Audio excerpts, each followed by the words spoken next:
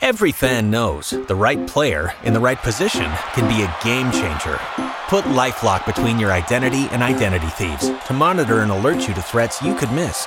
Plus, with a U.S.-based restoration specialist on your team, you won't have to face drained accounts, fraudulent loans, or other losses from identity theft alone. All backed by the LifeLock $1 Million Protection Package. Change the game on identity theft. Save up to 25% your first year at LifeLock.com/aware. Live from the heart of Atlanta, Georgia, and beyond, Hour 1 of the Von Haessler Doctrine begins right now.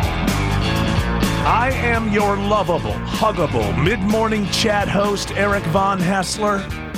The other voices you hear are the Doctrinaires. Man of 1,000 voices, Tim Andrews. Lady of 184.7 characters, the always highly viscous co-host of this show, Autumn Fisher. The man behind the glass, George Clark.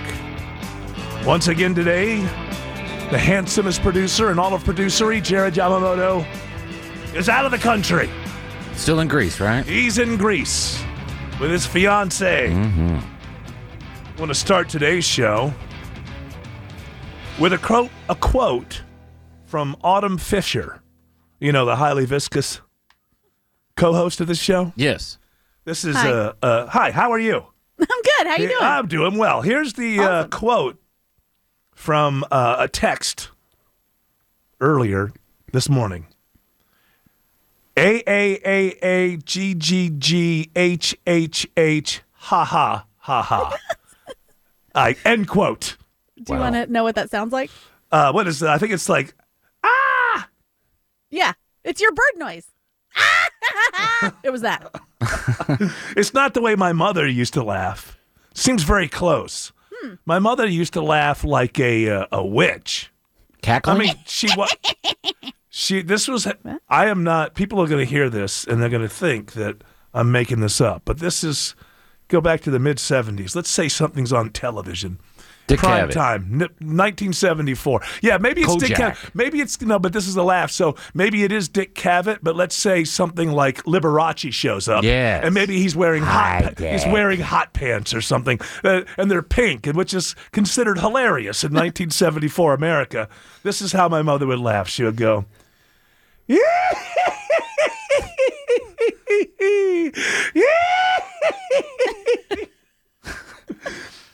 Very good woman. She was not a witch, don't get me wrong. I mean, she had her time. She had her moments, but I would not refer to her as a witch. But she did often laugh like a witch. You know, Why my, isn't there an emoji for that? I just feel like, why would you? It takes a long time to AAAAGGGHH ha ha ha ha. All right, well, which do you want? Do you want people to speak in emojis? Or Yeah, do you want hate that. people to use words? Well, it's kind of an emoji-like thing, right? It's.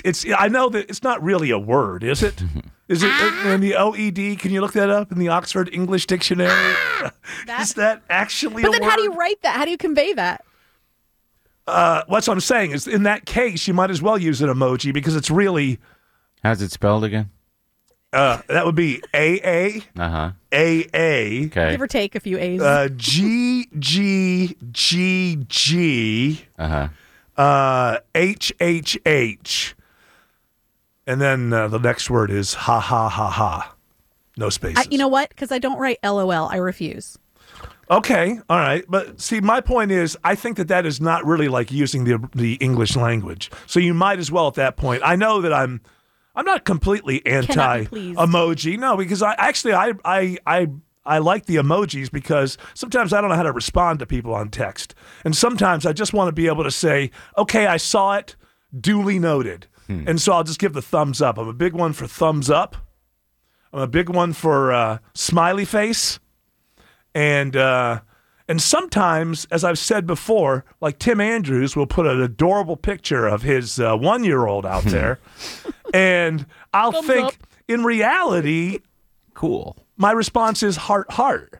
But I think it's creepy for a dude to go heart over some other guy's kid. So Make it a different color. I'll give it the thumbs up. Yeah. You can use a purple heart or a yellow heart or a green heart.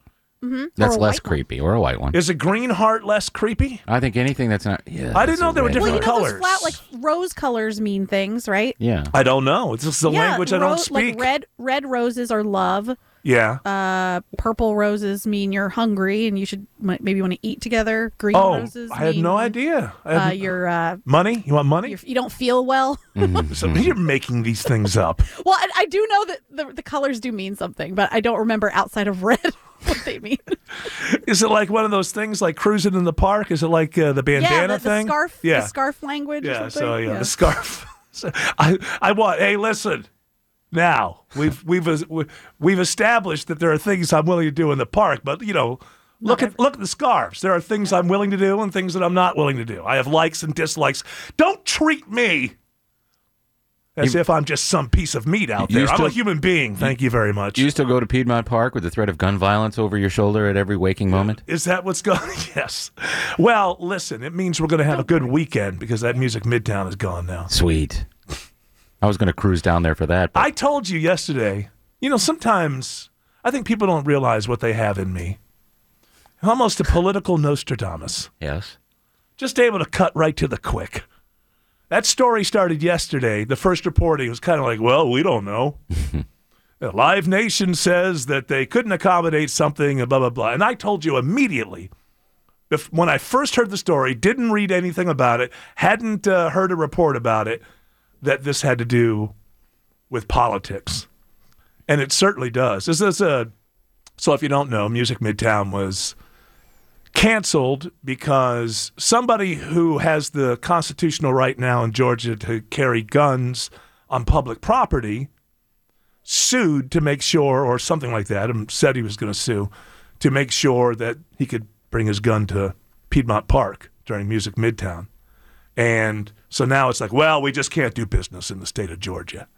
So it's really going on. It doesn't matter where you stand politically. I'm just objectively going to tell you what's going on here. The Democrats have a chance to turn the state of Georgia blue, and that is a big deal. That is a big deal. You've got Raphael Warnock is up against Herschel Walker. Herschel's not looking like the greatest candidate. That may turn around. Right now, he's not looking like the greatest candidate.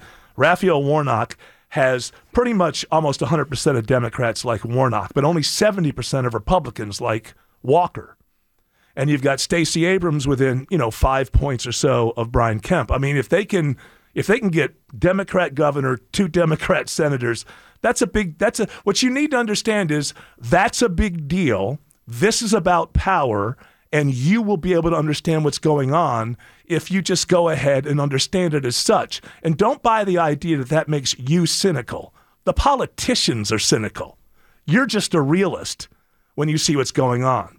So when you look at the prize that's there, and when you see that there are Republicans who are already showing that they're willing to split the ticket, they're willing to maybe vote for Kemp and Warnock, right? So now you see a breach there. So what's going to happen from now into November is nationally there's going to be a lot of these stories, like the MLB last year taking the All-Star game out of Georgia because of the voting law. Now with the gun thing, because independents are breaking toward Warnock over Walker. So you're going to try to push that even further. If we've got Republicans who are splitting their vote now between Kemp and Warnock, and we have independents that are going more toward Warnock, then now, between now and November, just trust me, you're political Nostradamus. There's going to be an awful lot of stories that are based on, well, what kind of future of Georgia do you want to be a part of? Do you want to be? So there's going to be a lot of, I would imagine, celebrities will start coming out and saying that somebody's going to say we're not going to film our show here because of the gun law and things like that. And the whole deal, just to understand it, whether it works or it doesn't work, is there's light of day here. There's some daylight through the cracks for Republicans right now, because right now Walker is not a very good candidate. So let's try to peel off as many independents, maybe a few middle-of-the-road Republicans based on, look, Hollywood, the whole country thinks Georgia's backward. How are you going to vote? So it doesn't matter to me how you see it, how you fall, how you're going to vote. which side you're going to take. I'm just letting you know that we're going to get an awful lot of this between now and November. Because if they can turn this state blue for the next 4 years or so, that is a big deal. And when powerful people see more power on the table, then so immediately, Rolling Stone had a write-up about this. Billboard had a write-up about this. The national media is always on board to paint Georgia as going backward. Everybody in Georgia is racist. Georgia typically just, a racist with an AK-47, and go for those people in the middle and say, well, how do you want your state to be perceived? Now, I'm not saying you should agree with me. I'm just telling you that is the game that the cynical politicians on the left and the right are playing. And if you want to understand what's going on, well, all you have to do is, as always, say who gains and who loses power if this or that happens. Seriously entertaining. The Von Haessler Doctrine. Weekdays, 9 to noon. On 95.5 WSB, Atlanta's News and Talk. AAA, GGG, HHH, ha ha, said the great Autumn Fisher on text. Can't find a definition of it, so just have to assume it means. So if there isn't an actual definition of the word that you've spelled out, I think the rule that we can put into place here is, at that point, just use an emoji. Mm-hmm. Find an emoji. Continue to express myself through text in the way that I express myself. Excuse me. Hey, find an emoji. It sounds like a diss. Hey, find an emoji. Yeah. Get out of here. You can't control her language. She's a woman in 2022. I can certainly make fun of it. I may not be able to control it. Isn't that a way of controlling her? Well, shaming her into not using it. Hey, what is? Excuse me. I'm speaking for you. I'm trying to help. He's speaking for you, and I'm speaking against you. We don't need you. Hey, hey, you know what I have to say to you? You're right, AAA, GGG. I know exactly what you mean. HHH. Yep. Got Ha ha. Ha ha. This was all because Tim Andrews found two words in the middle of somebody speaking about something. Found these two words together.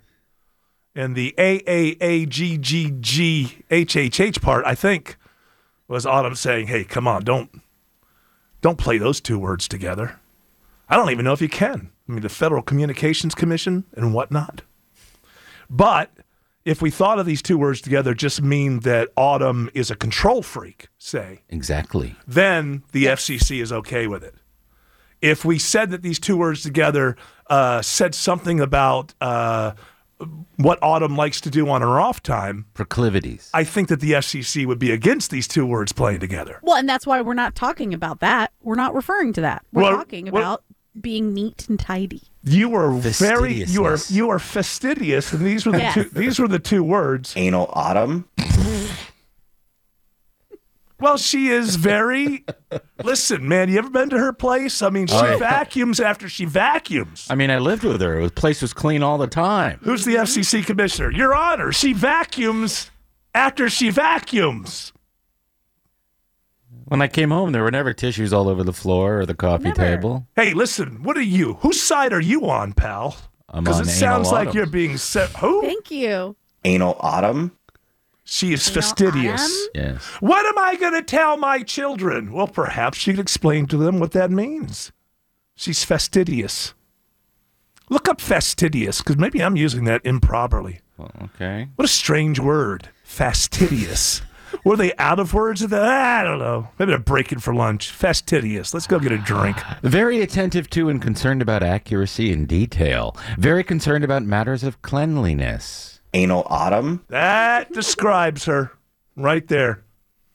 The cleanest lady I've ever seen. I mean, except for my wife. Very clean. Is your wife fastidious? No, not at all. She's not. What are you? Are you asking whether my wife is anal? How dare you? I mean, I know we've known each other for a long time, but you know what? I think you're taking liberties, pal. Now, Autumn, on the other hand, is in fact fastidious. And that is why it's okay to refer to Autumn as Anal Autumn. I know some listeners, when I play that, I had my kid in the car. Here's a response from one of our listeners. AAAGGGHHH ha ha ha ha. So I guess We all know what that means. well, of course we all know what that means.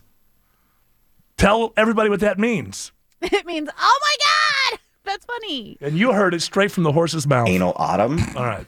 Now, we can't call the show that, can we? We can do whatever we want. All right. I mean, the But question no, is, make the second A, make it the @ symbol. oh, and that makes it okay. Well, that's how you get around the algorithms of banning things. Algorithm. I hate that word. That's how you trick Al. Go my whole life without hearing that damn word. No, algorithm. I hear it 800 times a day. Well, it's part of your life now. That's why. Algorithm. His You first know- name's Al. His middle name's Go. His last name's Rhythm. I It's get part the- of being part of progress, you know. I'm sure in the year 1900, you never heard people talking about people walking on the moon. No. All right, so now Yeah, we or do talk about that. televisions. Yeah, how about that? What are you? Some sort of, you want to go back to I'm a wearing, Luddite? Is that what you're saying? yeah, you want to wear wooden shoes? Nobody said a connection. Nobody said interweb. It's one of those modern overused words. Like You're an overused word. Schadenfreude a couple years ago was overused. And What is Schadenfreude, man? that's when you take pleasure in someone else's suffering. Well, that's something you probably understand. Do I look German? That's what that's from. It looks to No, me you like love you, it. I know that you are one of those people you would love. It could be 10 years. It could be 15 years after we you had coming. perceived yourself dissed. I was slighted in 1982, and that guy went to yeah, jail. Yeah, or it could be even less than that. At some point, you kind of just go for anything after a few years. Like, hey, 30 years later, hey, he got an earache. You know, Right. he had it coming. I heard he tripped on the sidewalk. He had it. I got And the broke his hip. Schadenfreude. Why do certain words from other countries end up in our language, but 99.9% of their words don't? Well, because there's not really a direct translation for Schadenfreude. Well, if the word people would have sat down for one afternoon, I'm sure they could have thought of one. you should get on that council. I'm going to get on the word The council. word council. Yeah. And the next one I'm going to add, AAAGGGHH. Thank you so much. And it's Dedicate gonna it to me. In the definition, let's say often followed up with ha ha ha ha. How's it pronounced? Autumn. Like that. Okay. See that? I don't want to go too far. And, you know, I think Wes Moss is coming in. Jared Yamamoto told me that Wes Moss is up at 9:30. But a lot of times Wes Moss calls. I'm in He gets busy. Michigan, Yeah, he's like and in Illinois. he gets busy, and he wouldn't have Jared to let know. So I think Wes Moss is coming up next, and there'll be very little time that we can talk about emojis and such. fastidiousness. If Wes Moss comes in, I would consider him to perhaps be fastidious. If he doesn't come in, he's dead to me. How things change. We confirmed that by drone we killed the leader of Al Qaeda a couple days ago, and it barely makes the news. It's like not a huge thing, it doesn't seem like. But he was, when I heard the name Zawahiri, I'm like, is that guy that had that funny bump on his forehead? He's the one that I always remember that was next to Bin Laden in the videos. With the glasses, right? Yeah, and he had the bump. Yeah, he was a doctor of some kind. He couldn't get that bump Doctor of removed. Terror. Doctor of Terror. Yeah, you'd think he was a doctor. He could have known somebody was some. But, and he was caught because, so there's a couple questions here that I find interesting. One, you know, good riddance, but he was in Afghanistan, and he was with his family, and he would walk out onto his balcony every day, I guess, and that's how we knew we had him. And which goes to a couple of things. One is the Taliban working with us behind the scenes? Did they turn him in? That's a good question there, because, you know, he was there, we got in there, we did it with a drone, but that's a good question to find out if the Taliban, because they're getting money from us still, Taliban. So I'd be interested to know if anything like that was going on, if they're trying to help in that case, not because they like us, but because they want the money to keep on going. But also, more than that, it just goes to show you cannot, like right after 9/11, I'm sure that he was deep inside of a cave and never came out. But years, I mean, it's been like 11 years since we got Bin Laden, right? Years and years and years go by. Sooner or later, you're going to get sloppy and decide, oh, it's time for me to go out on the balcony and take in the scenery. it's just very difficult to keep that high level of, the whole world's trying to kill me, what you need. I'm looking at Wes Moss, and he's like, what did I come here to listen to you talk about other things? I'm here to talk about Wes Moss stuff. What's the market doing with Money Matters, Wes Moss? Good morning. You know what I'm saying? So how long has it been? What's it been, 21 years? Since 9/11? 9/11, and then several years after that, Bin Laden, and now this guy. So this guy goes out on the balcony. Who goes out on their balcony? Oh, this is my evening at the same time every night. Well, 5 o'clock, time for me to stroll out on the balcony. Everybody gets sloppy. Sooner or later, everybody gets sloppy. Wes Moss, how are you? Good morning. Good to be here. I know. Thank goodness I was here. Yeah. My good.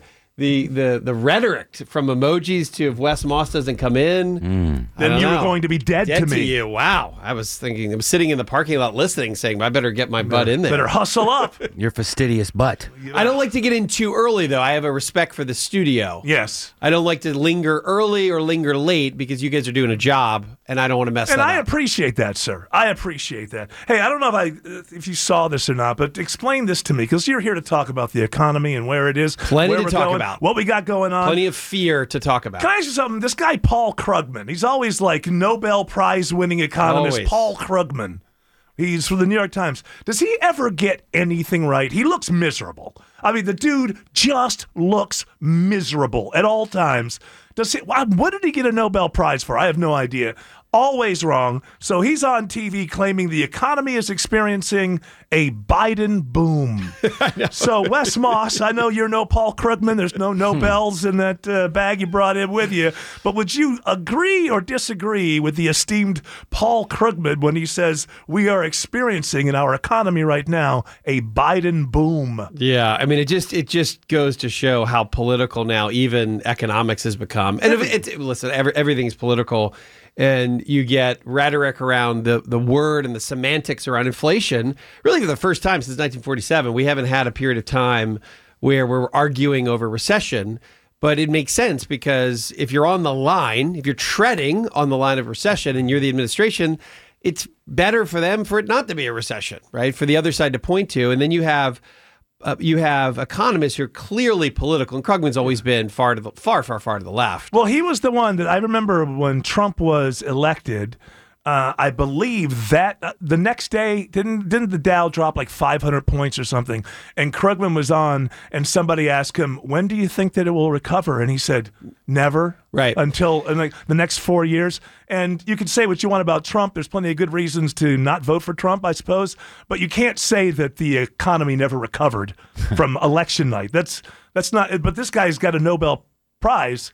Nobody cares about I got to get into this thing about predictions, because if you get them right, you're a hero. And if you get them wrong, nobody cares. Correct. You just show up the next week and say something else. You know, I've done whole shows around where I've taken headlines from big-time names, Nobel Prize, star fund manager, mutual fund, outperformer, and you can compile a list of their predictions all within a very short period of time. You can pick a market bottom, actually. You can go to, let's say, August of a given year when you know the market turn, and you can just look up market predictions for that month, and you'll see all these predictions that were going 20% lower, when in reality we went 20, 30, 50% higher, but nobody ever brings that up. So it's the doomsday bear crew that gets headlines. We know financial media is there for advertising, not for education. And the financial media is much like the sports media. Same thing happens on sports shows. People are predicting who's going to win, who's going to lose. Nobody cares. I would love, to me, if you're going to make a prediction on Sunday as to who's going to win this game and who's going to lose this game, I say if you're wrong, you're fired. Now that would really put them on the spot. That stops the predictions. But it never. There's no. It's a never-ending thing. As soon as it's over, nobody cares that you've been wrong. Not you, but somebody's making a prediction is wrong. The last 7 times, they'll just go, why do they love this guy Krugman so much? He's just because what is it about? He's just grumpy. He's always grumpy. Gus. And in 1998, this is a quote by Paul Krugman. By 2005 or so, it'll become clear that the internet's impact on the economy has been no greater than the fax machines. That's 1998. Ding. But he won a Nobel Prize. Right on the money. To say that if an economist is looking at this scenario and they're being objective, then you would never say that this is a boom and you would never say this is a bust, but there's no way to get a headline out of that because we know that there are a lot of things in this economy that are pretty rough. The inflation is awful and it impacts everyone. And the further you're down on the economic scale, income-wise, the harder it hits, right? So, and there's a reason that consumer sentiment, there's a couple of measures, University of Michigan Consumer Sentiment Index, Bloomberg Comfort Index, there's multiple sentiment indices, and they track how we're feeling. And University of Michigan Consumer Sentiment Index is at one of the lowest levels we've seen in 30, 40 years, period. Yeah. End of story. That is a fact. That's an economic data point. So you're saying is people believe that the outlook is gloomy. Right, or they don't feel good about the economy. Right. There's something called the misery index where you take the interest rate or prevailing rates plus inflation, put them together, and the higher that is, the more quote miserable Americans are, and they're both, one's very high and one's going higher. On the other side of the equation, what Krugman's pointing to is that we have a very healthy job economy. You still have 2 jobs for openings for every one person looking. You have wage inflation. Now, wages aren't going up as much as the overall inflation is, so people are still net negative for the most part. But there is a bright spot when it comes to the job market, which is one of the few bright spots, but it's a big one. So the reality, and just trying to be an objective person looking at the economy and investing, there are some really rough data points around this economy. There's a couple really strong things still that are lingering, but it's not a boom and it's not a bust. And that's just Krugman getting a headline. Well, it goes to what we were saying, and the way that I've been covering this is I think people need to understand that the variables that went into the situation, the economic situation, the lockdown, we've never done something like that before. For a while, it was against the law to go to work for a lot of people. We've never done that before. And the honest response from all economists and anybody watching the market should be, this is going to be interesting because we're all going to learn something because we don't have a previous recession like this that was caused in this way, or even if you don't want to call it a recession, we have never locked the country down and then opened up after that before. So an economist should always say, we've never seen this before. Given everything I've seen, I believe that it's probably going to go this way, but I got to be honest with you, we've never seen this before, so I can't tell you exactly what's going to happen next because we created this recession ourselves because we decided that we had to shut the country down. So you do that on a dime, and then you open it back up, and then you contract it again a little bit, and then you open it up bigger. We just don't have any idea. And I don't have an economic degree, but I know for a fact that Paul Krugman doesn't know any more than I do as to what this is going to look like 12 months from now, because we have no precedent. Well, he nailed it on the internet, right? He certainly did. Now, he has a good record. In 1998, he said the internet would have no impact beyond the fax machine on the economy. I think we can see that. Really nailed that. I can see that. I can see that the man does know. He's good at his prognostications. But isn't that something, and I say that just even for people. On one hand, the misery index is high. On the other hand, people are still spending money on things like vacations and stuff because they're pent up. Right, and there's still some cushion. We still have cushion from all the stimulus spending. Yeah. Right. So there's a new bill, the Inflation Reduction Act. Which is Build Back Smaller, is really what it is. But we just had a bill, a year and a half ago that increased spending by $1.7 trillion. So is that the Inflation Acceleration Act? And now they have a mini Step Back Act? I mean, come on. I was driving home yesterday. I heard the news, and I heard Manchin refer to it as the Inflation Reduction Act. Right. And I'm just thinking to myself, you don't need legislation to get rid of inflation. Usually inflation is because you're doing certain things, right? And then you have to stop doing those things that are causing inflation. Inflation, is it going to respond to particular legislation? Do you need to spend more money to get rid of inflation? This makes supposed to be no sense. That is such baloney. It's supposed to be reducing the deficit, but if you read into it and actually look what the Inflation Reduction Act really will do on a timeline basis is that it doesn't plan to reduce the deficit for the first 5 years anyway. Yeah. And we just had a bill that added $1.7 trillion to spending, which is very inflationary. Which is why I don't vote anymore, Wes Moss. Everybody's lying all the time. It is, and you know what? People can come after me and say, "Oh, well, no. It's them. It's the political class. They did this. They're the ones who have made it obvious that they don't give a damn about any of us, and all they want is what they'll say, whatever they need to say to try to get more power. And there's no check on it anymore." Because we've run out all the smart people. Only dumb people with huge egos want to be politicians at this point. Who would allow themselves to be dragged through the glass? Who's perfect? Who doesn't have a scandal somewhere in their lives, right? We've reduced it down to the morons, so the only people who are stupid enough to run for office. Now, not as a prediction, because I don't want to put you on the spot that way, but right now, on the 2nd of August, the year 2022, in your gut, did I get it right? Mm-hmm. Is it the 2nd of August? Don't be wrong about that.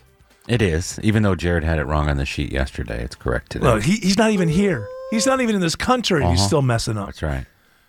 Wes Moss, your gut feeling right now, a year from now, will we be looking at going, oh, we had it lucky a year ago, things are really bad, or do you think we're going to hit some kind of softish kind of a landing in this recession? Like, for instance, do you think we'll just spiral and spiral and spiral, or do you think we're getting close to, what's that word? Disattenuation? Is that a word?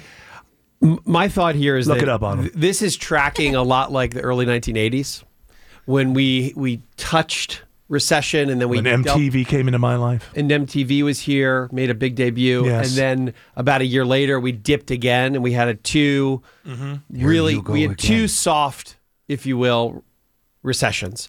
And that broke the back of inflation finally. It wasn't the first one with a little bit just slightly negative, similar to where we are today. And then we rallied for a couple quarters, and then we fell back to 2 negative quarters, and then inflation really broke. Where do you think? That's a way of saying, if you look back with the corollary of history, you probably have a grind stuck in the mud year or so. I don't think it gets terrible because there's plenty of good things happening. But can you get escape velocity and have an amazing economy right now with where inflation is? Not so either. Where, not a prediction, but just your gut feeling right now, where do you think the rates will be when we get inflation under control? Like 4.2, someone in there? Yes, I think the 3.5 to 4.5 range is where it's been historically, and I think we get back there. All right, tell people how they can hear your great radio show. Or podcast. Sunday mornings, 9 to 11, and of course the Retire Sooner podcast with me, which I release a couple episodes a week, 1 or 2 a week, and you can find that at Wes Moss, WESMOSS, and our whole team.com. All right. I'm going to download everything you've ever recorded, and I believe there's a couple good ones. There's a few good ones. Everyone else should as well. Thanks, Wes. Thanks. Hour 2 of the Von Haessler Doctrine begins right now. I know there's a lot of stuff going on in the world, in your own personal life, in the news. I mean, the current events. Am I right? Oh, tell me about it. Woo! You may have missed something very, very, very significant that happened. It was the 29th. Was that Friday? Yeah, someday last night. Yeah, I think it was Friday. Yeah, it was. Yeah, that. You may not have realized that was the shortest day ever. Now, the word ever here. Headlines should not be completely believed. This is why you have to actually read the article from the U.S. Sun. Earth records shortest day ever, the word ever all in caps, after scientists reveal planet spinning faster. I felt that. I thought I felt that. Friday was a minute and 59, not a minute, 1.59 milliseconds shorter than any other day. The word ever, the reason it's in quotes is because, well, we just started doing measurements in the 1960s. Let's do this. Tech Tuesday with Greg Rudd. See, there in reality is that 4.5 billion years ever. We started measuring in like 64 or something. How you doing, Greg? Did you notice that Friday was the shortest day, well, in your lifetime and in my lifetime? I did not take note of this. That's because you got to stop and smell the roses. Am I right? We get so caught up You got to stop and feel the earth spinning. It's right, the spin, and it's a little bit, it's scientists are a little bit befuddled by this, and that is because for the most part, usually they have to slow things down or they speed things up. I think they've added, or I'm confusing myself as I'm talking about this because I'm not a scientist. So it's sped up, spinning faster, and usually we have to add nanoseconds or milliseconds, leap seconds they're called, in order to slow things down, I believe, or speed things up. I'm confused. Are you following me, Greg? I'm confusing myself. If we're spinning faster, then the day is going more quickly. Yes, then usually the problem is the other way. Right. That it's too slow, but now it's speeding up. Nobody understands. But then again, we've only been measuring since 1960s or something. Yes? What Autumn said is a little backwards, according to, relativity. Really? The faster we're spinning, the slower time should go, and the slower we're spinning, the faster it should go. We're not talking about space-time. We're talking about how fast a day is. Yeah, around the sun. So it's spinning. The day ended on Friday 1.59 milliseconds quicker than any other day on record. Anyway, right. Somebody just didn't press the stopwatch in time, the millisecond. It could be. They had a sneeze, and then... It could be. They accidentally sneezed and pressed the button, and they pressed it back again. Even though I've gotten so abstract that I've confused myself, the point is scientists don't really understand why it's going on. It's doing something different than we're used to. I feel like that sums up scientists these days. They don't really know what's going on.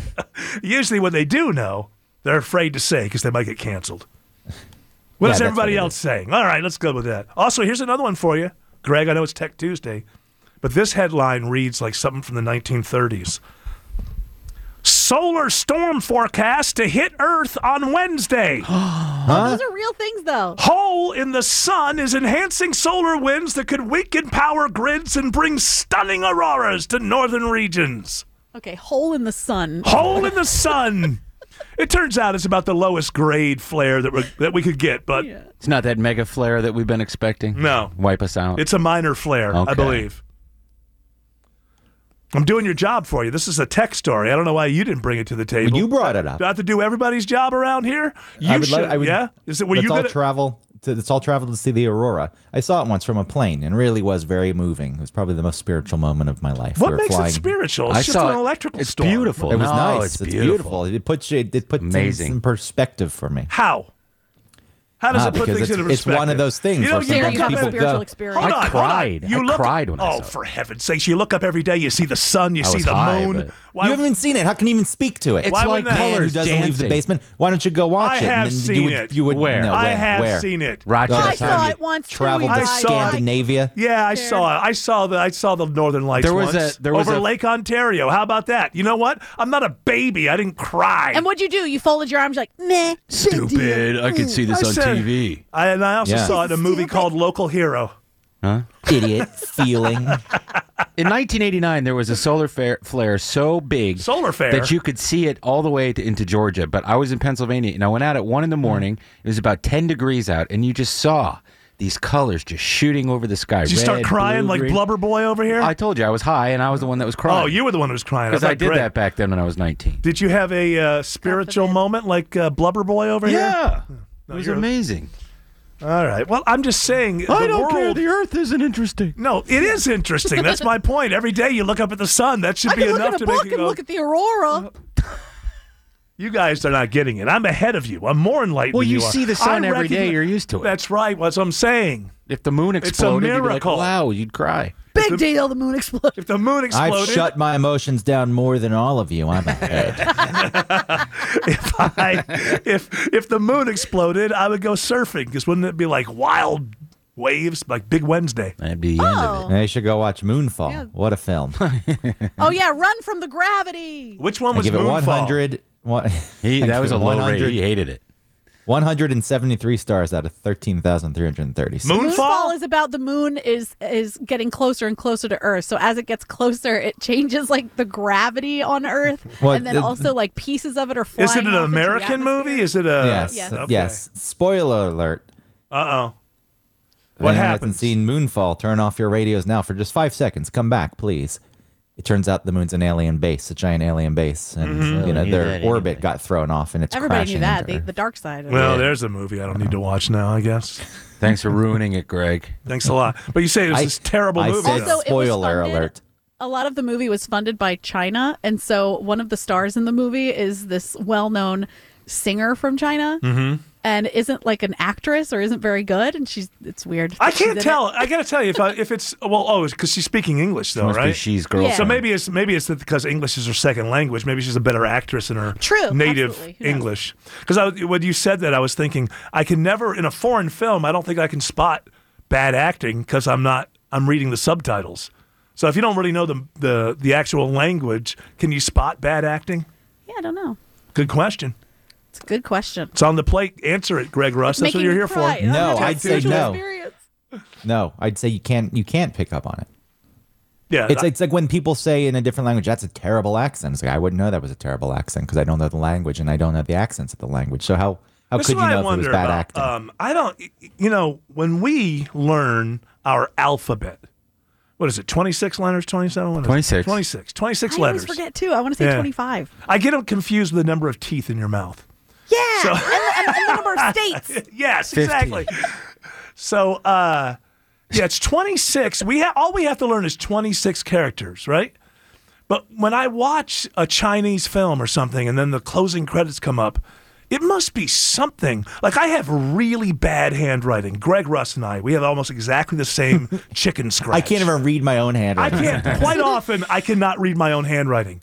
But the language and writing in China it all looks like art. Like everything is house, roof over wheat over pictograms. Right, but I mean, how many? What do they have? Like 500 characters you have to learn. And if somebody Way more has than that, that's crazy. What is it? It's like 50,000 characters. But they can't know them all. There must be a short. No, they don't. There's like shorthand. There's scholars that study it, and even they don't know all of them. But they use like a tiny percentage, like 4,000. So here's my question: every day. Not only do I have chicken scratch, but I can't draw a straight line. So what does it look like if you have really bad handwriting in Chinese? Like because you're painting an actual picture. If you have bad handwriting. Yeah, they have like a fast way, like almost like a shorthand to write things quickly. And that's sort of like a cursive. And then they have the other type where it's like a printed where you see it and that's what you see when it's like typed out in a screen. Well, yeah, when you watch the closing credits, it's like is everybody just an amazing artist? Anybody who's literate in China is some sort of amazing artist? They're all just brilliant, and the show is too. The Von Haessler Doctrine, sponsored by Reliable Heating and Air on 95.5 WSB. All right, Greg Russ, time to sing for your supper. It's Tech Tuesday. Give me a story. Crypto firms are making thieving hackers an offer. Keep a little. Thieving what? Thieving what? Thieving hackers. Hackers who steal crypto? Yes, hackers who steal crypto. We're making the distinction because there are hackers who work with companies. They go in, they find the weak spots. They tell them about the weak spots for a fee. But there are other hackers who go in with nefarious motives. Yes. So there's the white hat. Steal. The white hat hackers are the good guys. And then thieving hackers are the bad guys. They're the bad guys. And so I'm confused. Yeah. Well, no, you got white hat hackers. They go in and they'll go into your thing, but what they're doing and they is put things in their hat when they steal them. No. The white hat just means they're good guys, and they go in and they get into your system, but then they immediately notify you that they've found that your system is vulnerable in these ways, and you want instead to of fix exploiting it. Yes. What about the gray hat ones? They're the ones that like take a little bit off the top, but also tell you. They steal a loaf of bread to save the dying child. What about them? What category are those like the shadow people that I hear about with George Norrie? The shadow people. May as well be. Yes. So what is the story here? That there are white hackers and there are bad hackers? So the thieving hackers, the bad hackers, the crypto firms have made them an offer. Keep a little, give back to the rest. So when they get in, they hack, they steal all the money. Sometimes people have their crypto wallets. And the company that they've got the wallet with gets hacked, they lose all of that, and then they can't get it back. So they're saying, hey, if you do this, just keep a little and give the rest back. Does that work? Well, I don't think it would work. Possibly it could work, but then the white hat hackers are getting angry because they say, hey, this is blurring the lines. Yeah. I do this with a good motive and intent, and these people come in with bad, and in the end, we're both, in essence, getting the same thing. Strangely, as Tim put it, they are creating the gray hat. Mm-hmm. It's becoming a gray zone. You might be able to take a little bit off the top as long as you're doing a good job. Nobody knows. It seems like a dangerous precedent to set. Yeah, because and this is something maybe they weren't thinking about. Okay, let's say there's $100 million gets taken out of this crypto firms thing, and they make a deal. Let's say somebody goes for it. So you give us $90 million back, and you can keep 10, right? But here's the problem. Quite often, that would mean that you're giving money to a country like North Korea, right? Aren't there a lot of these hacks come out of countries that we don't consider friendly? So, but if they already have the money, if they have the $90 million already, but you're giving them more incentive. You're giving them more incentive. Motivation. Yeah, I think you're giving them more incentive. Although, if you're working for North Korea, I guess you would just keep the full $100 million because you got your country behind you. You don't have to worry about it. So. I mean, you could end up paying money to very, very, very bad people. What would you do with that kind of money in North Korea? There's nothing to buy. You can't get Amazon. I think with $90 million, I could figure out a way to get out of North Korea. Yeah. Maybe. That would be the most. I would Paying build off guards and things. Yeah, pay off guards, or just build some sort of big balloon that you can fly away in that's invisible, so they get shot and down. Bulletproof. Well, that's why you need the $90 million. See, you can see that I'm not somebody who would just sit around and live in North Korea. No, your glass is half full. Yeah, that's right. You'd swim that river. Your gray hat is full of stuff. White. I would be okay. Ideas. You failed there. You failed there. It's okay. It was a good shot. It was a good try. She just ran out of batteries. Is what happened. I would be the Papillon of North Korea. Thank you. Any other stories there, Greg Rouse? I think it's a terrible idea. I think if you're, it's a terrible idea. I'm not blaming you. It wasn't your idea. You simply brought the story to us. I don't take offense. It wasn't my idea. And even if it were my idea, I think from the start I would have thought, that's a stupid idea, and I'm kind of hesitant to present it to everyone. Bring it up. Doesn't it just show that they don't know what to do? There's nothing they can do. There is nothing they can do. That's a sign of desperation. Hey, keep some of it. It's like if you steal everything in the store, just give me back most of the shelves. And you can keep all the Gatorade. I don't know. If you steal everything out of a store, doesn't make any sense. Well, moving on. They're big desperate. Changes. If it's a big blue changes. Gatorade, it's fine. You don't like the blue Gatorade? No. Why? Too many chemicals. Yeah. Well, there's several blue. You've got the light blue, the dark blue. Oh, right. One's cool. There's like a purpley. One's cool blue. Uh-huh. And then the other is frost blue. Can I tell you my experience with Gatorade, no matter what the flavor is, essentially it ends up tasting the same to me. Like salt. Salt? Yes. Hey, it's lime salt. Sort of a flavorful salt. I mean, that's what it is. Yeah. Yeah, so, puts the electrolytes back in you. How about that? What you can actually do is just put a little baking soda and a little bit of salt in your water. Tasty. Yeah, it tastes it's like really crap. Horrible, though. Yeah, it tastes life terrible. hack. Thank you.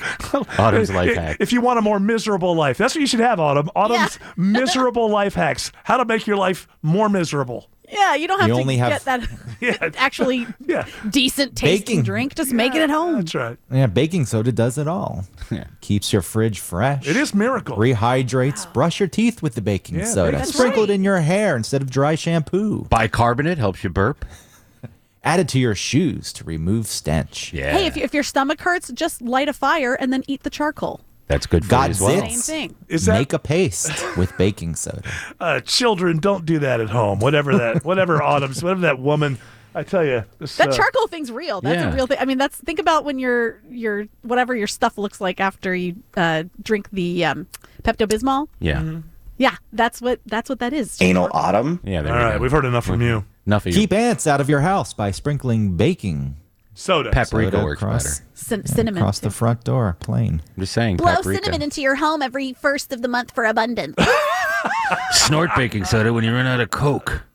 It really is a miracle product. Put garlic between your toes and step in baking soda. You got a hole in your tire? Plug it with baking soda. Well, you got to mix it with some water. Baking soda and vinegar make a volcano. What? Paint your walls with baking soda. What is it that you can't do with baking soda? Making your own sex toy, you need cornstarch. That's right. make love to and baking soda? No, just the cornstarch. You've never made love to baking soda? You haven't lived. Greg Russ, we got Dr. Joe up next, so I know. I think it's time for you to shuffle away. We'll talk to you on Friday. I'm going to pop in tomorrow. I'll talk to you tomorrow. Oh, really? Very good. I look forward to it. Okay, thanks. Anybody know how old is Beyonce these days? She's got to be in her 40s. She has a new album, and it might be tanking. She's 40 years old. New album, Renaissance. Do you have the new Beyonce record, Renaissance, Autumn Fisher? I have it. It's on order. It's coming to my so local Turtles. The answer. You can go pick it up at Turtles. I'm getting it at Radio at Shack. Sam Goodies. Yeah. Sam Goodies. So yeah, it's called Renaissance, and it's down. The sales are down 60% from Lemonade in 2016. And what I'm thinking is the attention span of the American consumer between the ages of 15 and 35 or 40 right now, I would say last minutes, maybe weeks. I don't know if you can take that many years between two albums and still be relevant, but I think people thought, well, Beyonce is so Mount Rushmore that it won't matter. But listen, she's no BTS. I'm not saying that. That's what the market is saying, because I guarantee if BTS dropped a record, Autumn would have had it. She would not wait for her local Sam Goodies CD warehouse to get it in. I'm waiting for it. I'm on back order at Kmart. She could have called it Beyonce the Singer, and then it would have been BTS, and then people would have been confused and purchased it. But there's a little scandal, too, that apparently she used the word spaz in a song. And so now she's apologized. They're going to take it out. And who's that? Diane Warren? Diane Warren. She thought there's 24 songwriters credited on one of the songs. So she goes on Twitter and says, excuse me, as a songwriter, how is this even possible? And the internet replied, you're a racist. Let's do this. Sparring with Dr. Joe. People pointed out that you obviously don't understand samples. But even if you did, still 24? How many samples are in one song? And and Diane Warren, don't be afraid to see what you see. Yes, when you see 24 songwriters on one song, what you're seeing is the artist in the middle does not have a lot to offer. I'm sorry. It's just that simple. I mean, there are artists who are singers more than writers. Johnny Cash was like that. A lot of people are like that. But usually they have a few go-tos, right? A couple of songwriters, they sit in the room with them. They shape the song with them. I don't care what anybody says. If there are 24 writers credited to one song, that means the artist in the middle does not have a lot of creativity. It's just that simple. It seems like a lot. I agree. It's a lot. But I think that sometimes if you think about where the sample comes from, it could come from like 4 songs removed where pieces of it were slowed down and made into a second song. It would be a great time to come up with something new. I mean, you could walk into the studio going, hey guys, everybody else, including ourselves for the last 25 years have been doing this sample thing. Let's do something new. Barry Manilow didn't need 24 That's writers. Right. That's right. Thank you, man. Dr. Can't Joe. smile without He you. wrote the songs. He didn't write that song. No, He didn't write the song. Mike who wrote that song? I don't know who did, but I know Barry Dennis Manilow Wilson wrote it. did not write that song. There you go. Way to go, Dennis. Tim. All right, Dr. Joe, you are here to discuss lifestyle. What is that term you always use? Health and wellness. Wellness. The term you love so much, wellness, yes. Outside of you, I think it's a whole scam. But I'm not the with only you. one. Thank you. I You appreciate are the that, one yes. wellness health expert that I follow. Wow. So and by the way, don't call in with any kind of ache or pain or rash. Picture not of your that kind picture of of your I got boil. a rash on my so-so. Do you do that? I was at the spa. On your what time is your show on? 7 the to week? 9 on Sunday nights, yeah. Yeah. Do you do that? Can people call in and go, Dr. Joe, Oh, yeah, my, that's all the my time. big toe is My bleeding. patella. Yeah. My patella. No, all the time. Yeah, absolutely. It's one of the novelties of the show.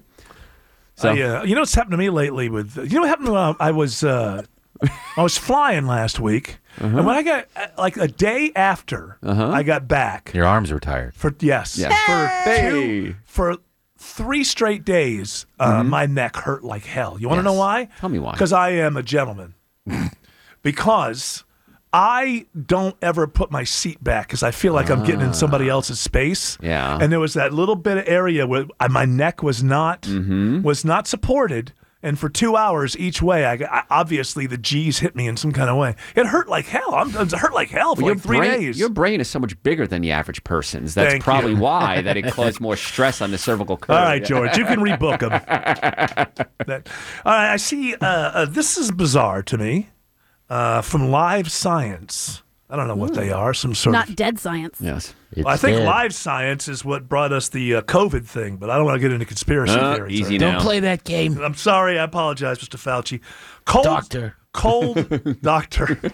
Cold sore virus may have gained prominence thanks to Bronze Age smooching. I hadn't thought ever in my life about Bronze Age style smooching. So the Bronze Age is Stonehenge. Is it? What's That's Bronze probably Age? about right. Neolithic is what comes Assyrians, first? Babylonians. So they used to get together and neck, huh? They were romantic. Well, that's when they said kissing may have started, actually. It wasn't a thing before that. What a dumb idea. I don't know who decided this. What a dumb idea. You ever Kissing? been making out with somebody and just thought, this is really silly? I'm spitting I know. her mouth and I my always think mouth. about skeletons and like the skull and Yeah. what that looks like. Ooh, and then when you hit their teeth, you're like, ugh. Well, you obviously just don't enjoy the experience. Yeah. Even when you enjoying. love smashing your teeth together. Ow. Who doesn't? Yeah. Who doesn't? That's Oh, I'm sorry. So I yuck your yum. That's his. You're the yum. You put the yum in my yuck. Don't worry. You know, rope was invented during the Bronze Age, which is weird because don't you think of bronze as being like? Why wouldn't it something be with the metal? rope age? Yeah. All right, we're going down a little bit of a rabbit hole here. We only have a half hour here. It's Come on enough now. here to say Rabbit holes that were invented during the Bronze they Age. started That's where people first kissed. in the rabbit hole. Abandoned rabbit holes. And that's why we have Kissing the like sex rabbits. toy that was named after. Would you like to know There the you first go. written account of kissing passionately? Yeah. 1500 BC in Vedic Sanskrit scriptures. All right. So that's after it's been around a while because then you gotta write has about to it. feel So what did they a do in the certain way, Bronze yeah. Age? This is the first time they had courting and suitors and such. Yeah, well, they were and saying they would that- go and smooch for a while. They said that they can go into the teeth of the people from the Bronze Age, the skeletons, and they can find like the shells of the herpes virus in there. So they're saying that maybe that's when it started. But I can't imagine kissing back then. There were no toothbrushes. Oh, it didn't matter. Everybody was That doesn't gross. matter. Oh, it's If just everybody's gross, it's it's like the base level is just disgusting. If everybody eats garlic, my mother said that. If everybody Yeah. eats garlic, then Yeah. you can kiss the girl and it doesn't matter. Well, it's like if you walk into a house and they're making cabbage or something. For the first 5 minutes, it stinks to high heaven. But if you stick around, after a while, you don't notice. That was the blind. world. Everybody was. You had to be nose blind guess so, until yeah. about 1930. Well, think about all the smoking. Oh well, that's not in the Bronze Age. They weren't No, I smoking. know, but we're talking about nose blindness. Everybody's. Oh, I don't even remember it when I was a kid. Exactly. You Everybody don't even smoked. My parents smoked in the car with the windows up. No seatbelts. I hated that. Yeah. I hated I didn't that. notice back Even then. as a kid. I hate the smell of cigarettes now, but as a kid, it was just all around me. I was born into it. I Yeah. think there was a cigarette in the womb before I came out. The doctor recommended. My mother smoked so much that the womb smelled Saturated. Dangerously low on nicotine. saturated with cigarette smoke. All right, Get that so baby out. He needs a smoke. I've read about 3 different stories in the last, I would say, week or so about studies on Alzheimer's, and how we get Alzheimer's. Yes. And when you read these studies, you come away thinking, oh, they still don't really know a whole hell of a lot, but maybe they're getting closer. Uh-huh. And the latest one is that a 1-2 punch of common viruses. We're not talking about COVID here, I don't think, or maybe it could be one of them now, but common viruses. Yes. The 1-2 punch of common viruses could trigger Alzheimer's disease. Explain this to me. Yeah, so if you have herpes simplex, which is a herpes virus, of course, Right. and then if Is you that- have I get the cold cold Hold on. sores, right? I'm going to write these down. I'm going to see which ones I. And those call came right. from the Bronze Age, the cold sores? It kind of ties into the other story, right? So, so we it's- think that they were the first ones where somebody would show up I wonder if they would put it together in the Bronze Age that, like, if my wife and my best friend both show up with a sore on their lip on the same day, maybe there's something going on. Yes. Isn't that? I guess they thought it was a coincidence. They didn't have the science. Totally coincidence. That's right. Now we have the science. So this 1-2 punch of common viruses. Right. Why would that? What does that do that they think might set off the Alzheimer's journey? Well, if you have the herpes virus in your brain, and then you have the shingles virus come along, it can cause inflammation, which then activates the herpes virus, which then can cause this chemical buildup of proteins in the brain. Right. And that can cause the brain to start to short circuit, essentially. So it's the one virus being stimulated by the inflammation from the other virus that causes the protein buildup in the brain. Now, you read this the study, you read the story about the study. Do you think there's anything to it, or do you think it's just more I think it's more just sort of, I feel like they're kind of like groping blindly, in the dark. In the rabbit hole. Yeah, in the rabbit hole. Groping in the rabbit hole. There you go. That's the title for the show and today. this is where the cold sores are coming from. Yes, exactly. So you have to have herpes in your brain? Yeah, well, once the herpes gets in your body, it gets into the nerves, and it can lay dormant forever, really. I mean, but something can stimulate it. So do we all have it to a certain degree? Yeah, we all have herpes. Yes, we all have about 100. There's 100 different types or so of herpes viruses. We all have some. Autumn says she has none. She has none. I've never had a cold sore. I've never had a fever, blister. Anal Autumn? Yeah, only issues there. That's it. I used to get these really bad cold sores on my lips, like my lips would crack all the way down, and I didn't know what that was. Was that herpes? Probably herpes. And usually you get it as a child from kissing that your stuff parents. on your tongue. What's the those aren't herpes. That's just an inflamed taste the bud. Yeah. But usually what are you these get bumps down here, Doc? Yeah, sure. We have the camera. Can we show this to the audience here? Send me a picture, Tim. All right. Yeah, so you usually get it from your parents, actually. It may not necessarily be from Really? adult. Yes. Those dirty sluts. Your parents, yes, can Your spread parents it. were sluts. They're spreading. Why would they kiss me and give me their herpes? So you said everybody has some kind of herpes. There's over 100 different types of herpes viruses. So yes, the answer is yes. It's all in all of us. It depends which kind you have.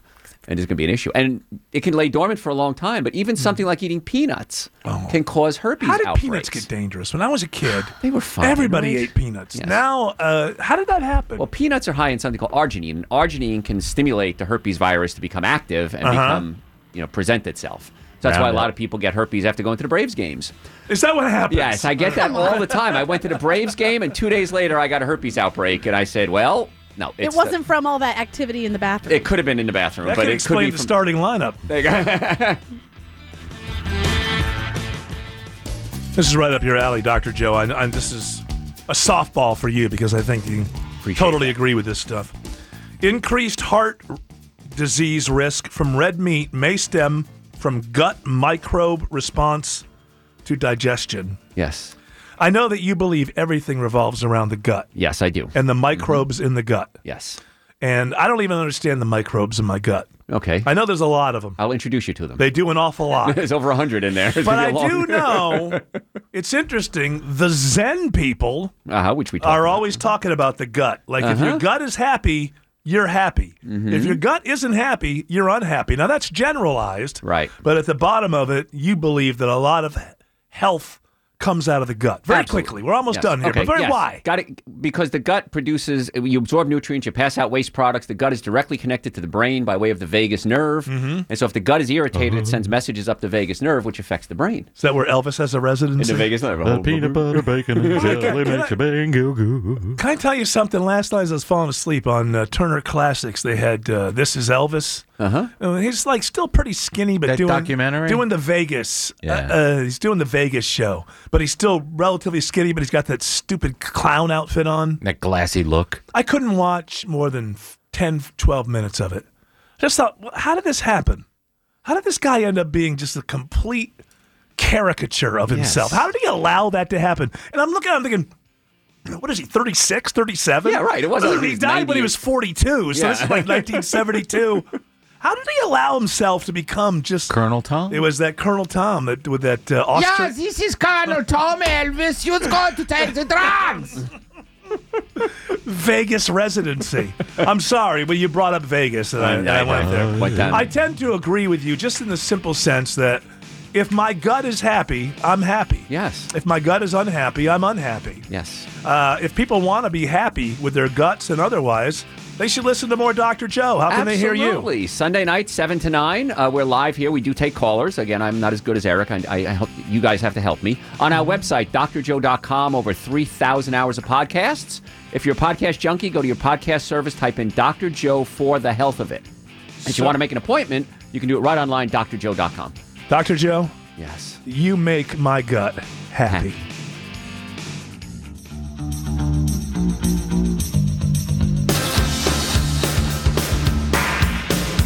Is this where I speak? Is this the talk? Is this the point where I come? Are you producing this week? Talk. Is that your? Yeah, you got a giveaway and a liner to read in the next hour. A direction? Yeah. From the floor? Yes. Read the liner. Shouldn't you say speak? Speak. What is it you'd like me to do, Mr. Director Man? Read the liner. Hey, if you missed any of today's show, don't worry.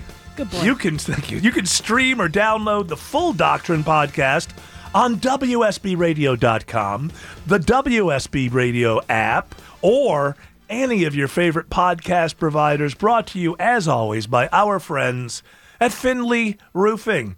My amazing doctrinaires. Am I supposed to continue talking? Please. My, there's a little possessive right there. My amazing. We all belong to you. I invented them. Ergo, They're the mine. shows belong to you. My amazing doctrinaires have podcast as well. As whale? About whales. As whale. Oh, my goodness. My amazing doctrinaires. Oh, my. I do tell. I got the vapors. My amazing doctrinaires have podcast as well. Feel free to check out new episodes of Radio Labyrinth. That's a good one. It's hosted by this Tim Andrews here. Well, you have a special guest this week. Well, the special guest is on the Popcast. And I get confused. Get it right. Live interview on Saturday. So the Radio Labyrinth stinks. Don't bother with it. But the podcast. Good Radio Labyrinth? Good Radio Labyrinth on tap for this week. But okay, the Radio Labyrinth, that's a pop culture podcast. Yes. And then you have the Popcast. Which is Atlanta focused. Okay, and that is hosted by Tim Andrews. That's me. Saturday evening, 7 p.m. right here at WSB Radio. And podcast released Monday. My guest this past week and on the podcast feeds this week is Dave Willis from Adult Swim, creator of Aqua Teen Hunger Force, Squidbillies, and all, and your pretty face going to hell. Well, that's awesome. You say that's 7 p.m. right here on 95.5 WSB? It did air on Saturday at 7 p.m., yes. Oh, now it's up as a podcast. That's correct. All right. There's also... I'm completely confused. Well, he's got two shows. They're both pop culture oriented. They both end up being podcasts, but one of them's a radio show. Yeah. Got you. Put it together. One's called a popcast. It is very... It's sometimes a podcast. I talk about pop, like Gatorade and RC Cola. Sodas. You know why Olin Fisher's confused? She can only do one topic at a time. That's because that's the go. name of her Want to help you out with that? podcast. She's with Greg Russ, One Topic. And Jared Yamamoto is in Greece, but he does have the Power Pod. We got like 7 of them Hang recorded. on. He's remade the movie Grease?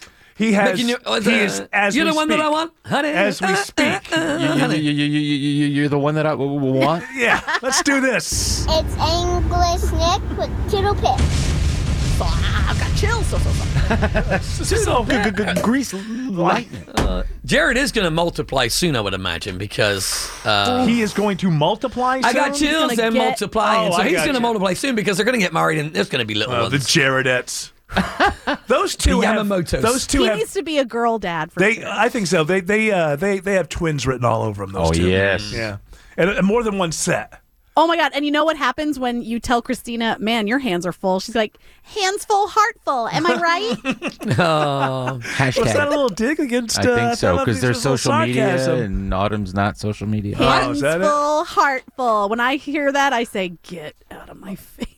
You know what? I'm not on social media, so I'm never exposed It's not to a that. social media It would thing, it's annoy me. something I cannot stand the hand-heart thing. That really... Oh, I get that. Live band karaoke, sometimes people know who I am. They're enjoying my backing vocals. They will do it for my... I'm like, what are you doing? The problem is, I like you because you like me, but I don't like you as much as I should because you gave me the hard hand. Hard hands. That's the tough thing, is when somebody you like does it, you want to hate them, but you can't. Can't. Just give me the devil horns. I don't like that either. Rock and roll. That's because you're getting older now. You're not young at heart, the way English Nick is. My heart is still shiny He's still ready to dance with the devil. This one, Old you've time. given all that up. You're a father now. Yes. He's a quasi-dad. Yeah, give your son a haircut type of dad now. Oh. Let me tell you, getting that 6-year-old to school this morning, the second day of first grade, she was at one point, I'm not going to school. Well, that's the way that Not going to school. Masks? Even to the point where we got in the car, because she was running late because she was being argumentative with her mum. And so we was like, we're going to have to take the car. We can't walk because it is walking distance. And so we get to the point where me and Kristen are in the car. And Ayers is on the front stoop going, I'm not going to school. We're like, okay, well, we're gonna drive to school and tell your principal that you're not coming. We got to let him know. Never faced her. She's happy to sit on the front stoop. Well, because she did not enjoy her first day of school. This is what I'm guessing. She's not a fan. She was not a big fan of day one. I think it was more about the fact that last night she wasn't behaving and her mum said, she calls her mum Mumby. Yeah. Her mum said, no screen time for the rest of the week. Oh, so she's taking it out on you. Listen, it's hard to transition from summer activities where it's like free-for-all, iPads, TVs, all wasn't that. hard for me. I just looked at my dad's hand and said, I better get my ass to school. Anyway. Well, school was probably like a nice respite for you. Yes. So you're right. Yes. You are right. Quasi-dad is a good term. Yeah. Well, you know, you got to get your feet wet before you jump in all the way. You know, I'm loving it. I really am. Just always remember this: when kids are being aggravating, the best thing to do in your mind to keep yourself calm and cool is to just say to yourself, "That's their job." Yeah, like it's like a carpenter. To push a carpenter buttons. is building. He's building putting a new wall in. Okay, that's his job. A 6-year-old. Test you. A 6-year-old is trying to ruin my day. Why? Because that's their job. Yeah, they're doing their job. I'm doing my job. Everything is as it should be. They be. push as far as they can to see how far they can push, right? That's what I'm learning. And then you feel guilty for being pushed. I know. So you can't. You have to just be like, you know what? They did that, and this was my reaction. And now they have learned that that's my reaction. I think my parents did not have that guilt. I feel like they just kind of told me what to do, and if I knew what was best, I kind of did that. Sometimes she'll say to me, Mr. Nick, you're always bossing me around. Like, that's part of my job. Yes. Is to boss well, you you're doing your job. You're trying to ruin our day. Yeah. You're not my quasi-dad. Yeah, really. Oh, yeah. That's the... that one. You want to apologize to the family over here, what you've done with that comment? I was just Tim making Andrews? a joke. She is I am her quasi-dad. Yeah. I'm sorry. You see, you brought sadness upon the face of English Nick. Which doesn't happen very often. And look what you did, Tim. And I think you were assuming because you rank higher in the doctrinaires that you could get away with something like that. But I've got his back. Would you like to apologize to him first or the audience? I'd like to apologize to Mr. Nicholas for casting aspersions on his family orientation and the fact that he's actually helping to raise this 6-year-old and not necessarily, being the father, but actually acting the role as a father. And I apologize for that. I don't know if that's sincere because he did it with that fake British accent. Yeah, it was like a character. I'm with you. More sincere. He is full of it. It's like when Tim and I would talk to you. Will you please hang out with me? Yeah, I'm 20. Oh, that's right. I'm uncomfortable. All right, now nobody knows what you're talking about. Yeah, exactly. So, English Nick. Toodle Pip.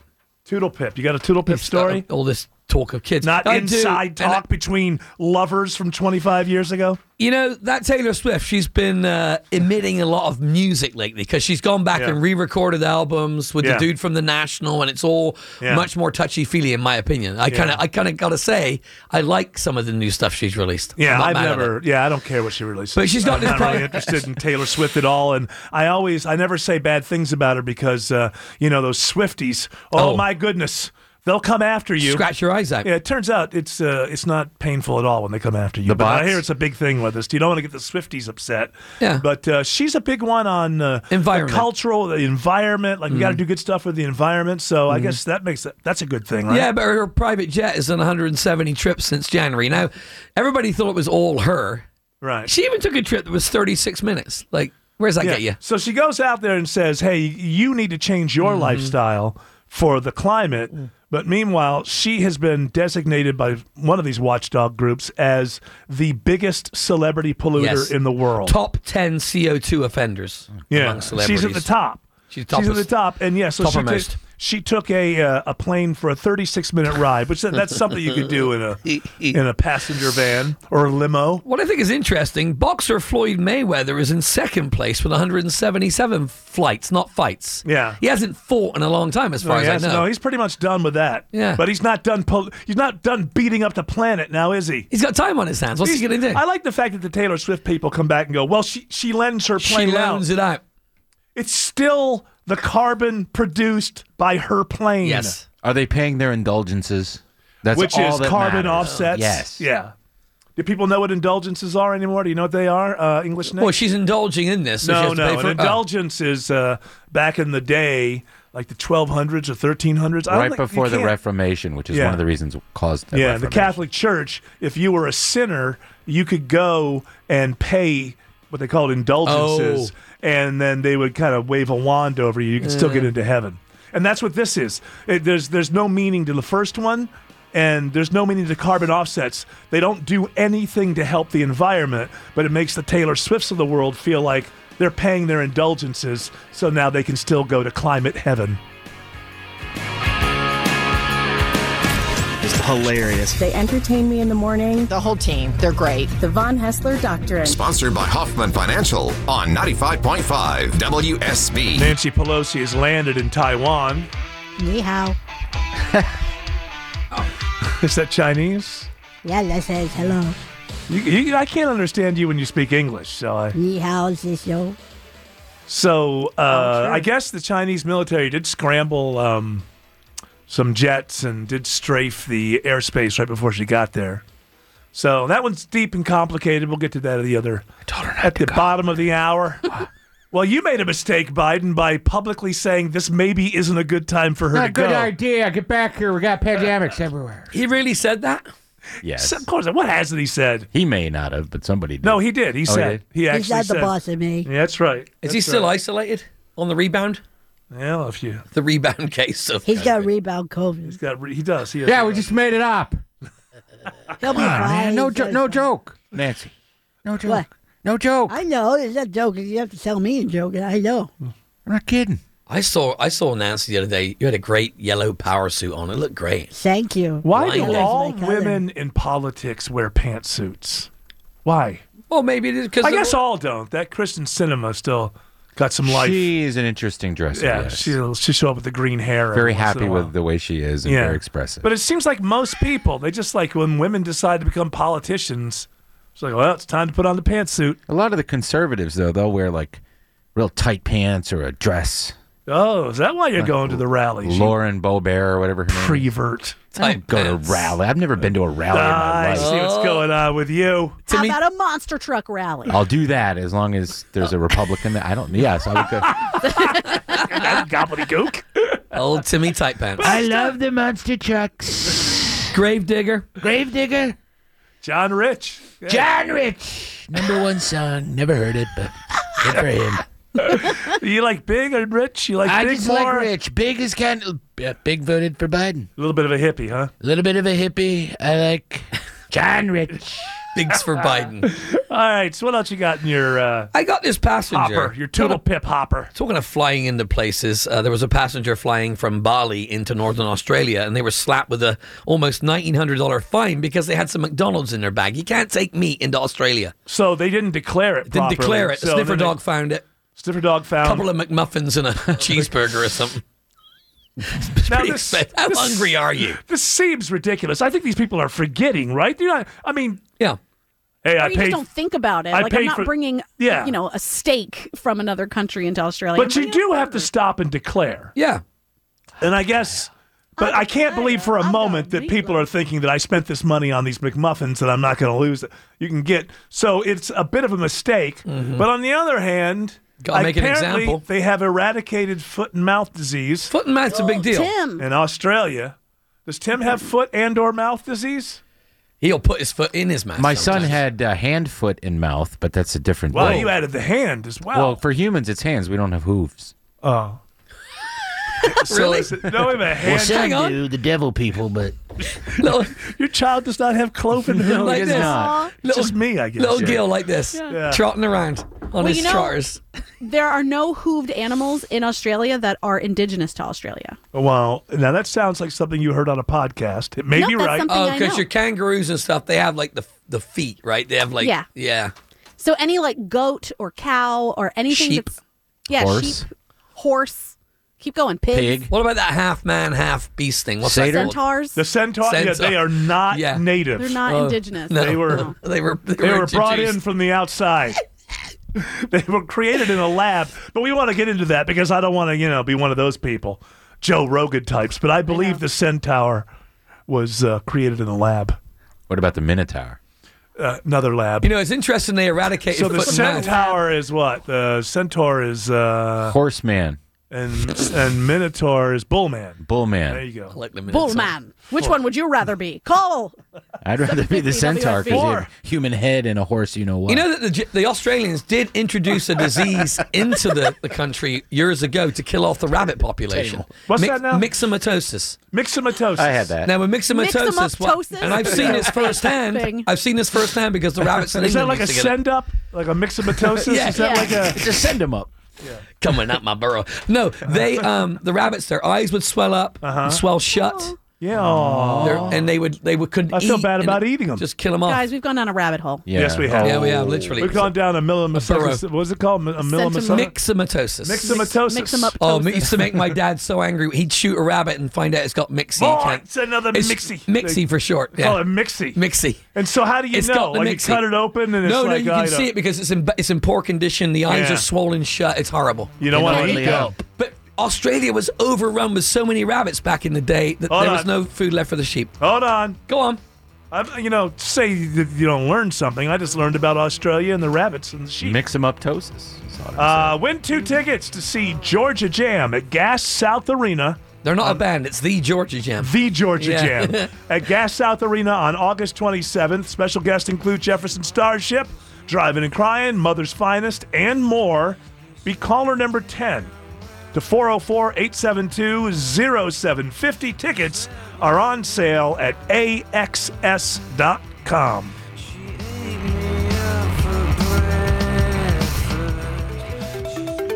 Congratulations to Tim Rupard from Auburn, Georgia. Won 2 tickets to see the Georgia Jam at Gas South Arena on August 27th. Jefferson Starship will be there, Driving and Crying will be there, Mother's Finest, and many more, including now Tim Rupard and guest. Tickets are on sale. So if you see him, say hello for me. Tickets are on sale right now at AXS.com. So as big story, Nancy Pelosi, they kept it kind of wishy-washy. She wouldn't say whether or not she's going to Taiwan. China's like, you better not go to Taiwan because they said there'll be disastrous results.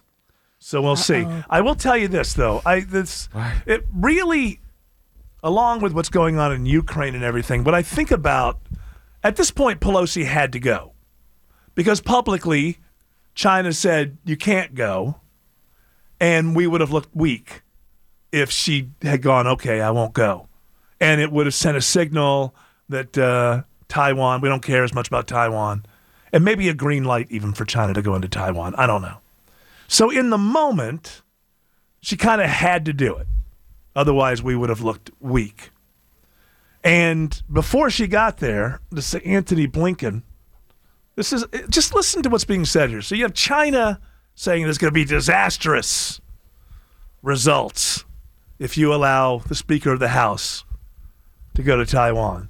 And then our response is, if the Speaker does decide to visit and China tries... There's diplomacy. My point here is going to be about diplomacy. He knows she's going to Taiwan. So all that diplomatic... What's happening is diplomatic corps all around the globe are failing. Ours, theirs, NATO's, England's Russia's, Prime Minister. But just Serbia, Kosovo. I'm not even talking about leaders here. I'm talking about the diplomatic corps who are supposed to figure out a way to keep things stable. But in reality, what they've done is they have so many plates spinning on so many poles for so long that it's Byzantine now. What the protocols are supposed to be. And now different agendas and reasons that we did different are all crashing into each other. This is why we're having what's going on in Ukraine. You know, for instance, the very smart idea for the last 10 years, let's say in Europe, where for the last 10 years, if they're to be believed, they thought Putin was a threat. But at the same time, they decided to become completely dependent upon Putin for their energy. See, it doesn't seem like it's all very well thought out. On one hand, for 10 years, Europe is saying this guy is a threat, and at the same time, in that decade, they are making themselves more and more dependent upon Putin for their energy. So now you end up in this weird situation where they're at war with him, but they still expect him to give them gas at a reasonable price, which should be laughable, right? But these different diplomatic corps, it's like the left hand doesn't know what the right hand's doing kind of thing. So again, you get into this. We need to get to something new. We've got to get out of this diplomatic corps kind of speak. It's failing all over the world. And so there was a little bit more of it there. Antony Blinken, when at the time of saying this, knew that Nancy Pelosi was going to go to Taiwan, but diplomatic speak says, well, if she decides to go, right there. We need a new world now where that nonsense goes away. We need, you know how it's like postmodernism? We need blunt. Yeah. What's after postmodernism? Blunt. You know what? There's nothing left but to be blunt with one another and as transparent as possible about what we want out of each other. We had that for 4 years. The diplomatic, a little too. I'm not too blunt. I'm not saying reckless. He should have said she's going to go. Right. Yeah. Because he knew she was going. Yeah.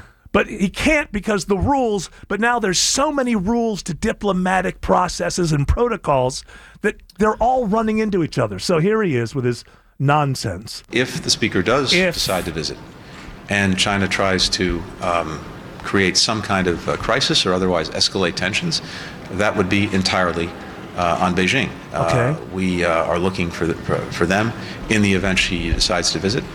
To act responsibly and not to engage in any escalation going forward. Okay, that's what you expect. And I'm not a big fan of China, but one thing I know for sure is China is not Antony Blinken's child. And he just spoke to them as if, well, we expect you to eat your peas and your vegetables and not cause a big problem. Well, okay, you're the parent, so I know what you're going to do. If the child acts up, you're going to send them to their room. What did he just say there? Nothing. So what? So this is what we expect. Did he say anything about what we would do in response? If it's all, there's so much BS with this diplomatic corps that I maintain that it just doesn't work anymore.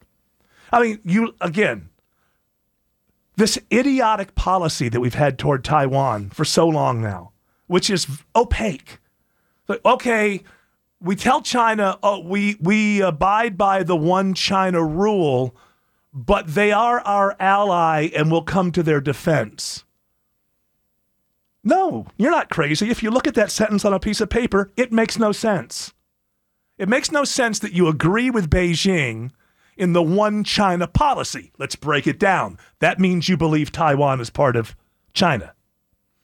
But our diplomatic setup for the last 40 years or so has been, on one hand, we agree with you, Beijing, that it's a one China policy.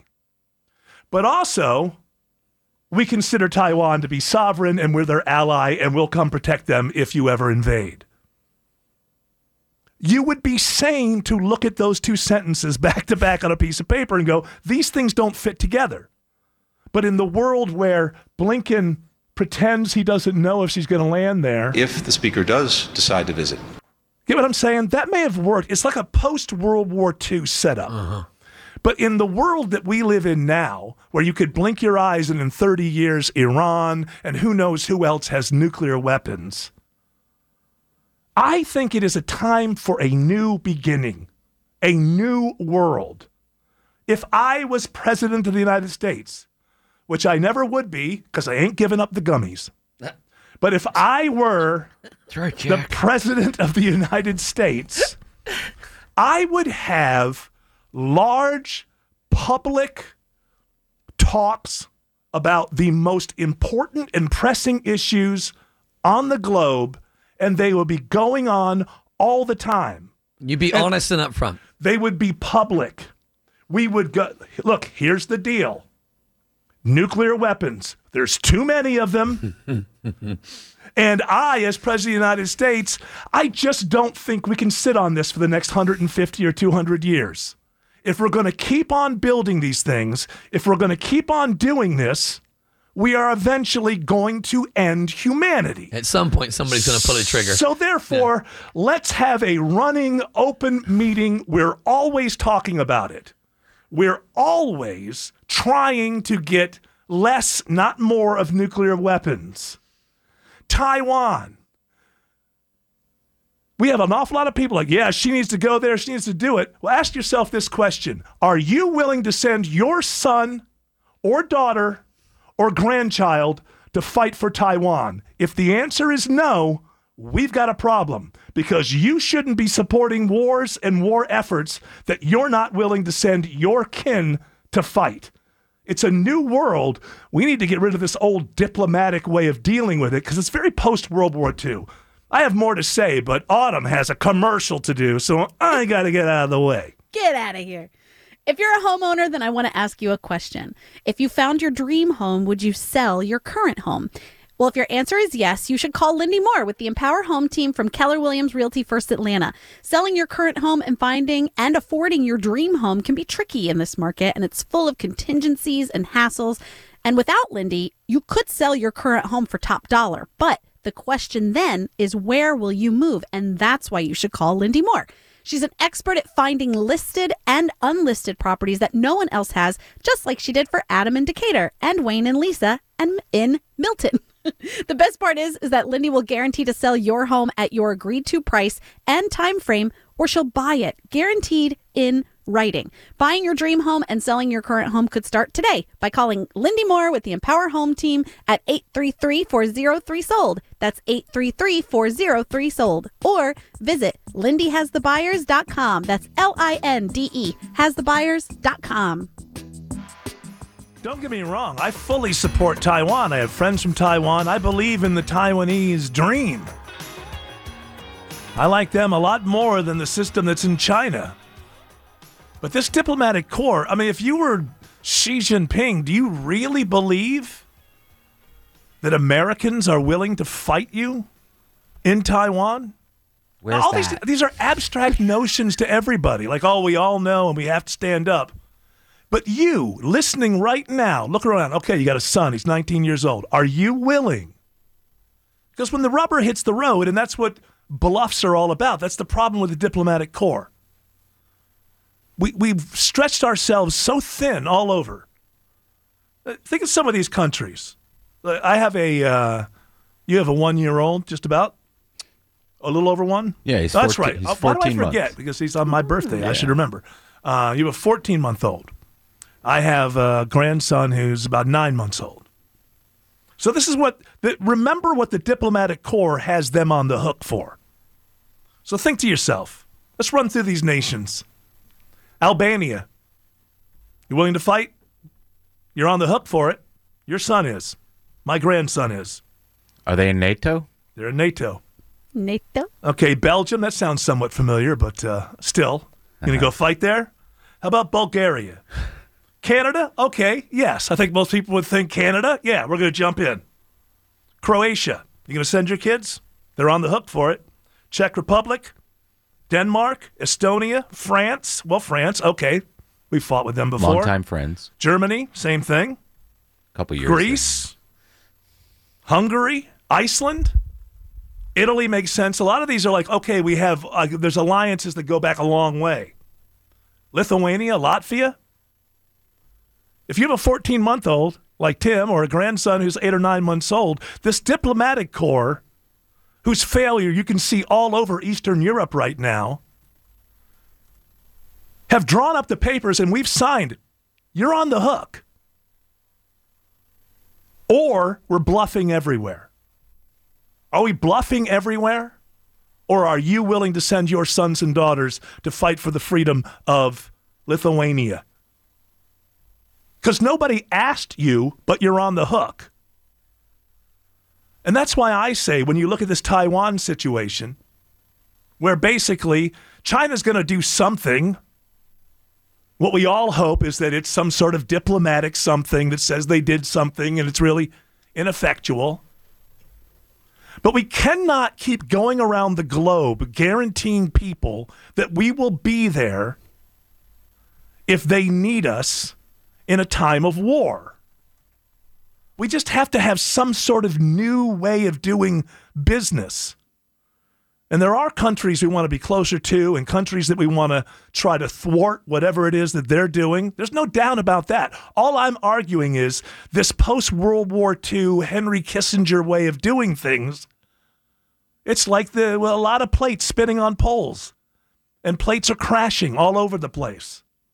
This weird thing that we've had with Taiwan for the longest time, where we do and don't recognize their sovereignty at the same time. Well, sooner or later, if push comes to shove and the rubber has to meet the road, there's going to be a problem. Are we bluffing with Taiwan, or are you willing to send your sons and daughters to die there? Because that's what these agreements say that you are willing to do. So do you blame someone like Xi Jinping looking at us bogged down in Eastern Europe, which is ridiculous? We shouldn't be bogged down in Eastern Europe, but we are, thanks to the diplomatic corps. Can you blame him for thinking, I don't think people in the Midwest are going to support for very long their sons and daughters dying in Taiwan? Now, maybe you are. We have a shortage, by the way, in the military. They can't get new recruits. That's the other thing. Everybody between the ages of 17 and 25 is busy being the next big influencer, and you cannot recruit people. Every branch, while we are being put on the hook, that's another thing. By the diplomatic corps, every single branch of the military is not meeting the recruitment numbers the goals that they have made for themselves. Because less and less of us are willing to join the military, the voluntary force. Well, when you're on the hook all over the world and then the S hits the fan and you don't have enough volunteers, what happens? Draft. Conscription. So this might be something you want to look at. My only argument is not that we don't have to stand for something and that we have to have allies and there are going to be nations and leaders that we want to thwart what their ideas are. This old style of diplomacy is out of date, and it is failing everywhere, all over the world. And we better start thinking about this. It's all about, okay, tape this together, put some gum over there. What's going to happen is dominoes are going to fall and everything's going to collapse. So you get yourself bogged down in Eastern Europe, and then Xi Jinping thinks, oh, now's the time. Now's the time to go get Taiwan because they're involved in some ridiculous nonsense over there. Yeah, we're going to fight everybody everywhere with a volunteer army made up of 1% of the citizens of the country at a time when no branch of the military can actually meet their recruitment goals. It kind of reminds me of, like on the economic side, where we'll just keep printing money forever, go $30 trillion in debt, and we'll never, ever, ever, no bread on the shelves. How did that happen? Well, it didn't happen overnight. Putin. We need friends, we need allies, we need to thwart bad guys. But this diplomacy that we have and this diplomatic corps is out of date and needs to be replaced with some new thinking and some new strategies and new ways of dealing with other countries. I call it the blunt era. We are done. And yes, you can get high during the blunt era. And sweet. The gummy era. I'm trying to bring the hippies in with me. Hey, Xi, hit this. Be back tomorrow morning. No podcast 30. Yeah, I knew what it was. I know what it was. Did you? I kind of did. I think you forgot. No podcast 30. Back tomorrow morning, 9 a.m. You're all invited to join us for another big radio show. But until then, continue on your journey. Do not piss off the genie. Every fan knows the right player in the right position can be a game changer. Put LifeLock between your identity and identity thieves to monitor and alert you to threats you could miss. Plus, with a U.S.-based restoration specialist on your team, you won't have to face drained accounts, fraudulent loans, or other losses from identity theft alone. All backed by the LifeLock $1 Million Protection Package. Change the game on identity theft. Save up to 25% your first year at LifeLock.com/aware.